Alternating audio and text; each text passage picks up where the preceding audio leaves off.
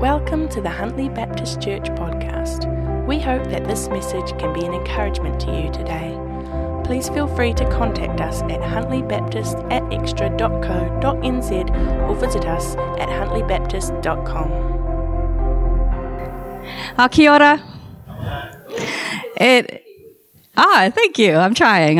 I don't do it perfectly. There's still a lot of words that I have a real hard time with. I've been here for 8 years, guys, 8 years. And I like to refer to myself as an Amerikiwi. Because I'm in it, man. I love this country, and I love the people and the whānau, and it's just good stuff. And it's so cool to be back here again. There's so many changes in this church. It's just everything is like, it's just different coming back here and really cool. But to be honest, there's this amazing just presence of the Holy Spirit in this place, hey? Can you feel that this morning? As we were worshiping, I just felt this, just God here, you know? And the Bible does say that, right? When 2 or 3 are gathered in His name, He's there with us, you know? And it just felt like God was kind of walking up and down the aisles going, yeah, this is good. This is good. This is my people. This is my whānau. This is who I love. And you know that word, aroha? That word, I've heard people talk, yes, Lord. He's feeling the aroha, hey. That word is amazing. It kind of reminds me of the word in the Bible, agape. God describes His love for us as agape love. It's an intense love, right? And He has that agape, that aroha for us, that love. And that word aroha means something deeper. It's not just love like I love tacos or I love coffee, or it's this intense love. And that's the kind of love, and that's the kind of Holy Spirit that is here today. He's just loving on us all, and He's in the midst of us. And just embrace that right now, and just exhale in that. Because, you know, we have busy lives, don't we? Is anybody in here bored? None of us are, eh? We all have busy lives, don't we? And I've been reading a lot of Philippians this week, just kind of going over those chapters in Philippians where, we hear Paul talking to the Philippians, and he's saying, look, I forget what was behind, and I look forward to what is ahead. And sometimes we can get stuck in the behind. We can get stuck. We come into church on a Sunday morning, and, we're still thinking about last week, but God just wants us to just exhale in Him today and forget all the stuff. Forget all the busyness that we have, and just exhale in Him and just be in that presence, So, like I said, I've been here for 8 years now, and I love it. I have the opportunity of working with Barnabas Fund, and I get to travel around to churches and speak to people. How many of you guys are familiar with who Barnabas Fund is and what we do? Awesome, many of you. Just so we're on the same page, we do get confused with Bernardo's a lot. We're not Bernardo's. That's a great organization, but not us. And then the other one that we get called quite a lot is the Barabbas Fund. Close, but not really close. Barabbas was the guy in the Bible that was set free and Jesus was crucified. So we're not real keen to be called the Barabbas Fund. But the name Barnabas, it means son of encouragement. And Barnabas was a man in the Bible who he doesn't get a lot of airtime. He doesn't get a lot of playtime, but he's a really cool guy. So if you guys ever want to do a study on somebody in the Bible, do it on Barnabas, because he was a good dude. And he just, his name, son of encouragement, he lived up to that. And as an organization, we come alongside the persecuted church, and we want to just encourage them and love them. I really believe that, when the Bible talks about we're all the same body, and when one part of the body suffers, we all suffer. And as we are family here in this room, we remember too that we've got family in other parts of the world. And those are just as much a part of us. When they suffer, we suffer. When they rejoice, we rejoice, And sometimes it's hard for us to think about those people. We don't see them every day. We don't talk to them. We don't hear about them. You don't hear too much in the news about the persecuted church, do you? Not like barely anything, hey. We heard, a couple months back about what happened in Sri Lanka and the Christians who were attacked there. But we really don't hear all of the stories, and persecution is massive today. Christians are one of the most persecuted religions in the world, and they're our family. That's us. How many of you guys in here worried about somebody coming into the church this morning and attacking us? Anybody? We don't really think about that. Even with the situation that happened in Christchurch in March, we saw something horrible happen to the mosques in Christchurch, but that still hasn't really registered for us here. We don't think about that, and praise God that we don't have to, but we do have to think about our brothers and sisters in places like Nigeria, where there's a church attack there every week, more than one church attack, to be quite honest. And I've heard friends in Nigeria tell me before, we pray with one eye open because they never know if somebody's going to come in and try to hurt them or attack them. And so they literally pray with one eye open. And we didn't think about that today, did we? We bowed our heads and we closed our eyes and we prayed, and we didn't have a care about anything else than what we were praying for, right? And that's an amazing blessing for us, that we don't have to worry about that. But our responsibility then is to think, all right, how and what can I do to help my family who does have to worry about things like that? Because I believe with all my heart that that's our responsibility. We don't have to live in that, and that's fantastic. We don't have to think about those things, but we do have to think about and care about our family over there who does have to.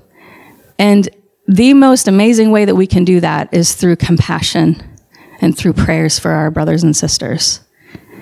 A lot of people think that when I come to a church that I just want to kind of shake you by the legs and shake out all the gold coins, And, as an organization, we fundraise so that we can help provide food and blankets and clothes to people who have left everything. People who in Syria who literally left everything because they were told to either convert to Islam or they would die, So that's important, but my challenge to you today, and what I hope you hear more than anything today, is that you're challenged and encouraged to really, really commit to prayer, our persecuted brothers and sisters. And I hope that on Thursday, that's something that you guys pray for, Murray. I hope that on Thursday that you include the persecuted church. If you don't already, I would imagine you probably already do. But if not, use every opportunity you can to pray. One of the chapters that what I want to talk about today is 2 Corinthians, and it's talking about God comforting us, and how when He comforts us, He does it so that we can comfort others, and that's a really, really amazing thing that He does for us, isn't it? That comfort that God talks about. When the Bible talks about God's peace, it's a peace that the world doesn't know. We have times of kind of quietness, but all around us today is chaos, right? I mean, do you guys feel that? You look around, you turn on the news, you listen to the news. Alexa, tell me the news today. And what does she talk about? She talks about everything bad going on. Hey, there's not really a lot of good stuff. And we see all of these these catastrophes and things like that are happening all over the world. Can I get a little love up here? And I'm going to put the verses on the screen for you so you can see them. Just forward it when you get it up, just forward it to the Corinthians, hey? Yeah. But I'm going to go ahead and read this, because this is some powerful stuff right here. And I want this to sink into your hearts and your minds today. 2 Corinthians chapter 1, verse 3 says this: "All praise to God, the Father, our Lord Jesus Christ. God is our merciful Father and the source of all of our comfort." Let that just sink into your soul this morning. Because no matter what this past year, this past week has brought, no matter what pain, all of us have pain, all of us have problems, but God is the source of all of our comfort. Isn't that amazing? That we have that kind of a God? There is no other God like our God. There are a lot of religions in the world, but not one who says he is the source of all of our comfort. And no matter what we go through, no matter what our persecuted family goes through, God is in the midst of what they're dealing with. No matter what. It goes on to say, he comforts us in all of our troubles so that we can comfort others. When they are troubled, we will be able to give them the same comfort God has given us. For the more we suffer for Christ, the more God will shower us with his comfort through Jesus Christ. You know, when Paul was writing this, think about who Paul was. Before Jesus met him on the road to Damascus, who was he? Saul, yeah. And what did Saul do? He persecuted. Like, it wasn't just a little bit of persecution. It wasn't just, he didn't like Christians. He wanted Christians dead. And he wanted Christians dead because he thought that that's what his religion wanted. He thought that what Christians were doing was going against what his religion thought. You know, doesn't that kind of sound like ISIS? Doesn't that kind of sound like Boko Haram, who are tormenting, torturing, killing, kidnapping Christians because they are doing it for their God? And you know what? Paul, he was doing a really good job of persecuting Christians. And then Jesus Christ met him on the road and he flipped his life upside down. You see, when we commit to praying for the persecuted church, we have to pray for those who are persecuting the church as well. Because I think when we pray for the people who are persecuting Christians, think of the worst of the worst. Think of ISIS, who was beheading people, who still are beheading people. Think of Boko Haram, who's kidnapping young girls and selling them into slavery, and doing the worst things that they could possibly do to a young girl. And we're meant to pray for those people. And I'm going to be honest, that's really hard, isn't it? It is. We can admit that today. We don't have to be like brave Christians today. We can be honest Christians. And we can say, you know, it is really hard to pray for ISIS and the horrible things that they do. For example, our last magazine we put out, there was a story about Boko Haram, and they had kidnapped a bunch of Christians, guys and families, about 76 of them. And they killed all the men. They killed the men. And they looked at the women the next day, and they said, look, if you don't convert, we're going to kill, not you, we're going to kill your children. And you know what happened? The next day, they went through with what they were talking about. They weren't messing around. But that night, before they were going to line up the children, Jesus Christ met these little kids and he said, look, don't worry about this. And the little children told their parents, God's got us. You don't have to worry about this. This isn't something that happened ages ago. This is something that happened a month ago. And God showed up and he told those kids, I've got you. I'm the source of all comfort. No matter what happens to you, I've got you. And so the children told their moms that. And the moms the next day when Boko Haram lined them up, guns pointing at their children. And they said, look, we told you last night, either you deny your God or we're going to kill your children right in front of you. And what happened next was, as they pointed their guns at the children to kill them, because the mom said, no, we're not going to do it. We can't deny our Jesus. We cannot do that. No matter what you do to us, we can't. And all of a sudden, the men just started screaming, snake, snake, snake, snake! Like just screaming at the top of their lungs, freaking out. Because God had done something. He had sent deliverance. And they ran off, every single one of them gone. Gone. God delivered them. I mean, can I get an amen? Yes. Come on, that should just make you just well up with the God we serve. He is awesome.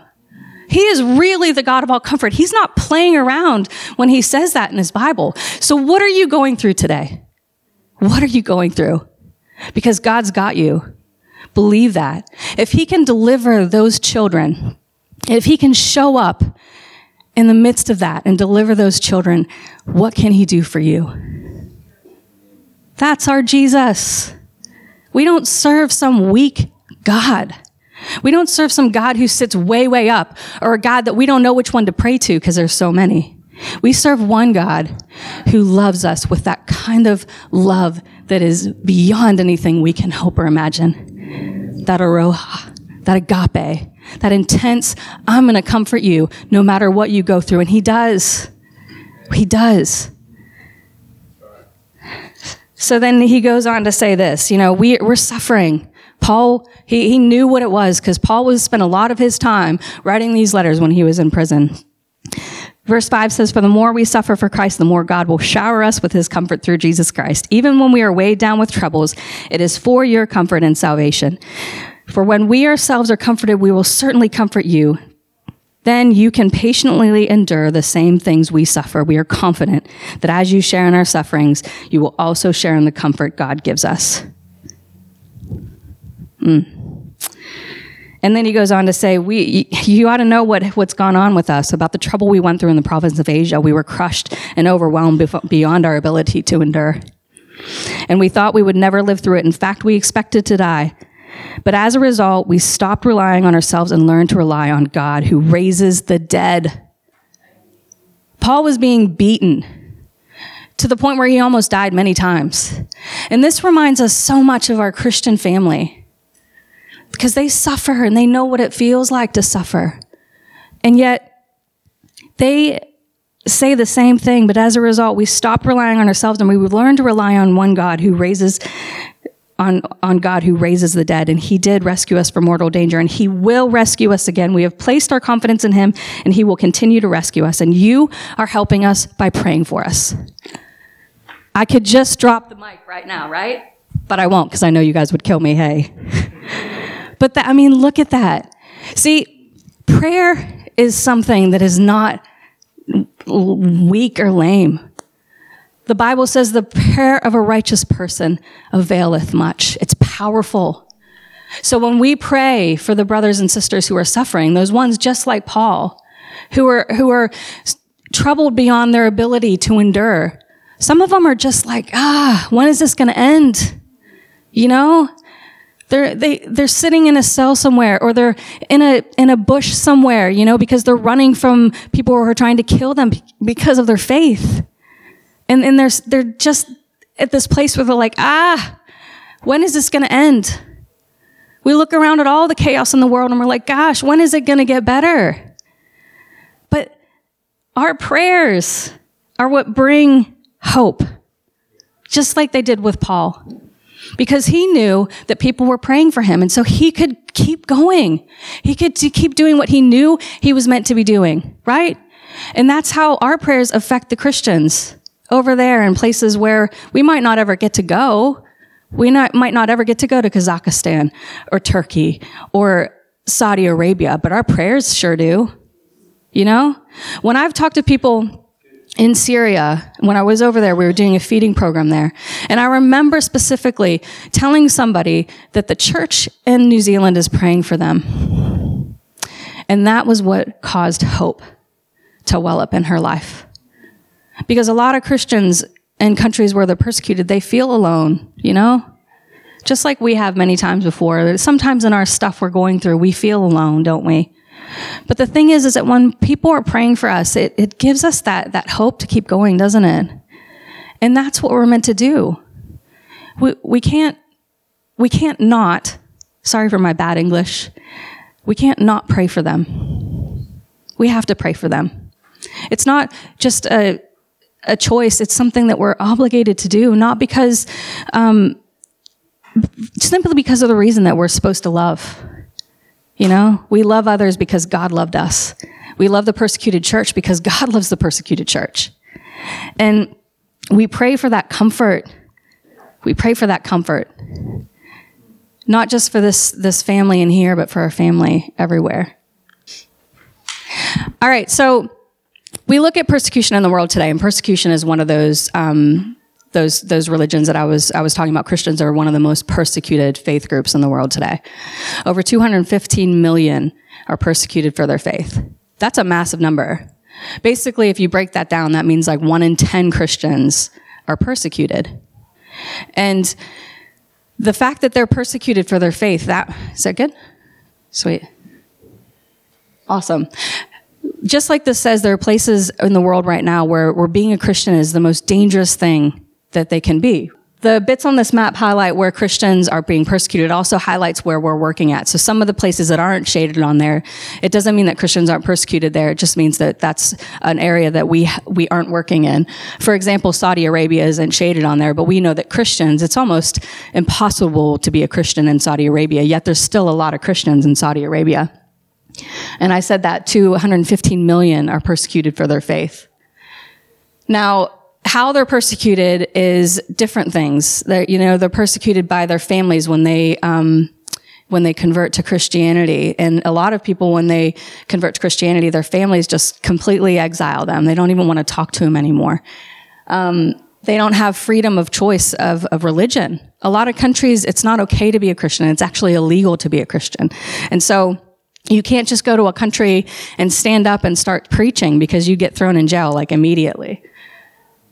They face threats to renounce their faith, things like that. Like, these are all the things. Churches are attacked. We had in China, this new government that's there has been really targeting Christians. And so even in churches in China where they are allowed to worship, they're tearing down the crosses from the church and they're replacing it with the Chinese flag. Think about that. Tearing down the cross is a serious thing. The cross is our foundation. It's what we stand on as Christians. But it's also one of the most hated things in the world today. Because what the cross symbolizes, it really makes people angry. They're killed and they're attacked.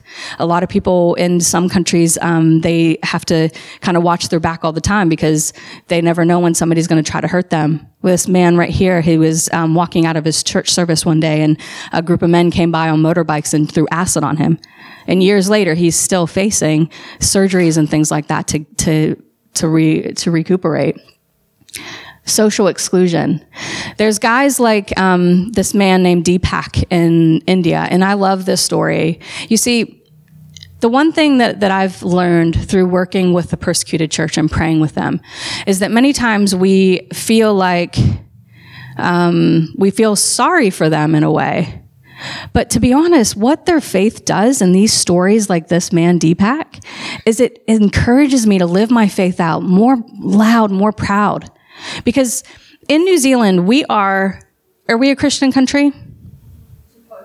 Supposedly, exactly. We're a very secular country, aren't we? And even though people were allowed to be Christians here and it's not illegal for us to be Christians, people are basically like, yeah, go ahead and be a Christian, but shut up about it. Right? And so we have this thing where sometimes we feel like we need to be PC or we don't want to say anything to offend somebody. But people like Deepak, he's a young man, probably 23, 24 years old. He was going out and evangelizing. He was talking to people about Jesus. And one day as he was doing this, he was attacked, kidnapped by a group of men, taken to a building, stripped naked. They electrocuted him. They pulled out his fingernails. They beat him. And they kept telling him, deny your God. Deny your God and we'll let you go, Deepak. Just all you have to do is deny him. But if you don't, we're going to throw you on this train track and let it come and run you over. How horrible would that be? But instead of denying Christ, he says this, kill me, but I will not abuse the name of Jesus.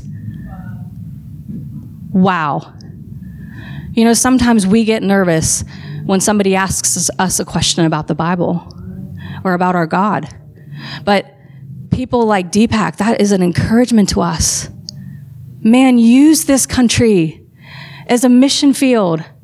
How many different nationalities are here in this country? Heaps. And where are they coming from? Countries where it's illegal to talk about Jesus. And where have they come to? A place that we can talk about Jesus all we want. And we have to love people enough to do that. That's loving people when we're not afraid. We're more like Deepak and we're like, look, I don't care what you do. I don't care if you make fun of me. I don't care if I lose my job. Ow. I don't care what happens to me. I will not deny Jesus, and I want you to know who he is and how much he loves you. I just want you guys to walk out of here with a fresh, renewed love for your whānau in here and your whānau who's over there.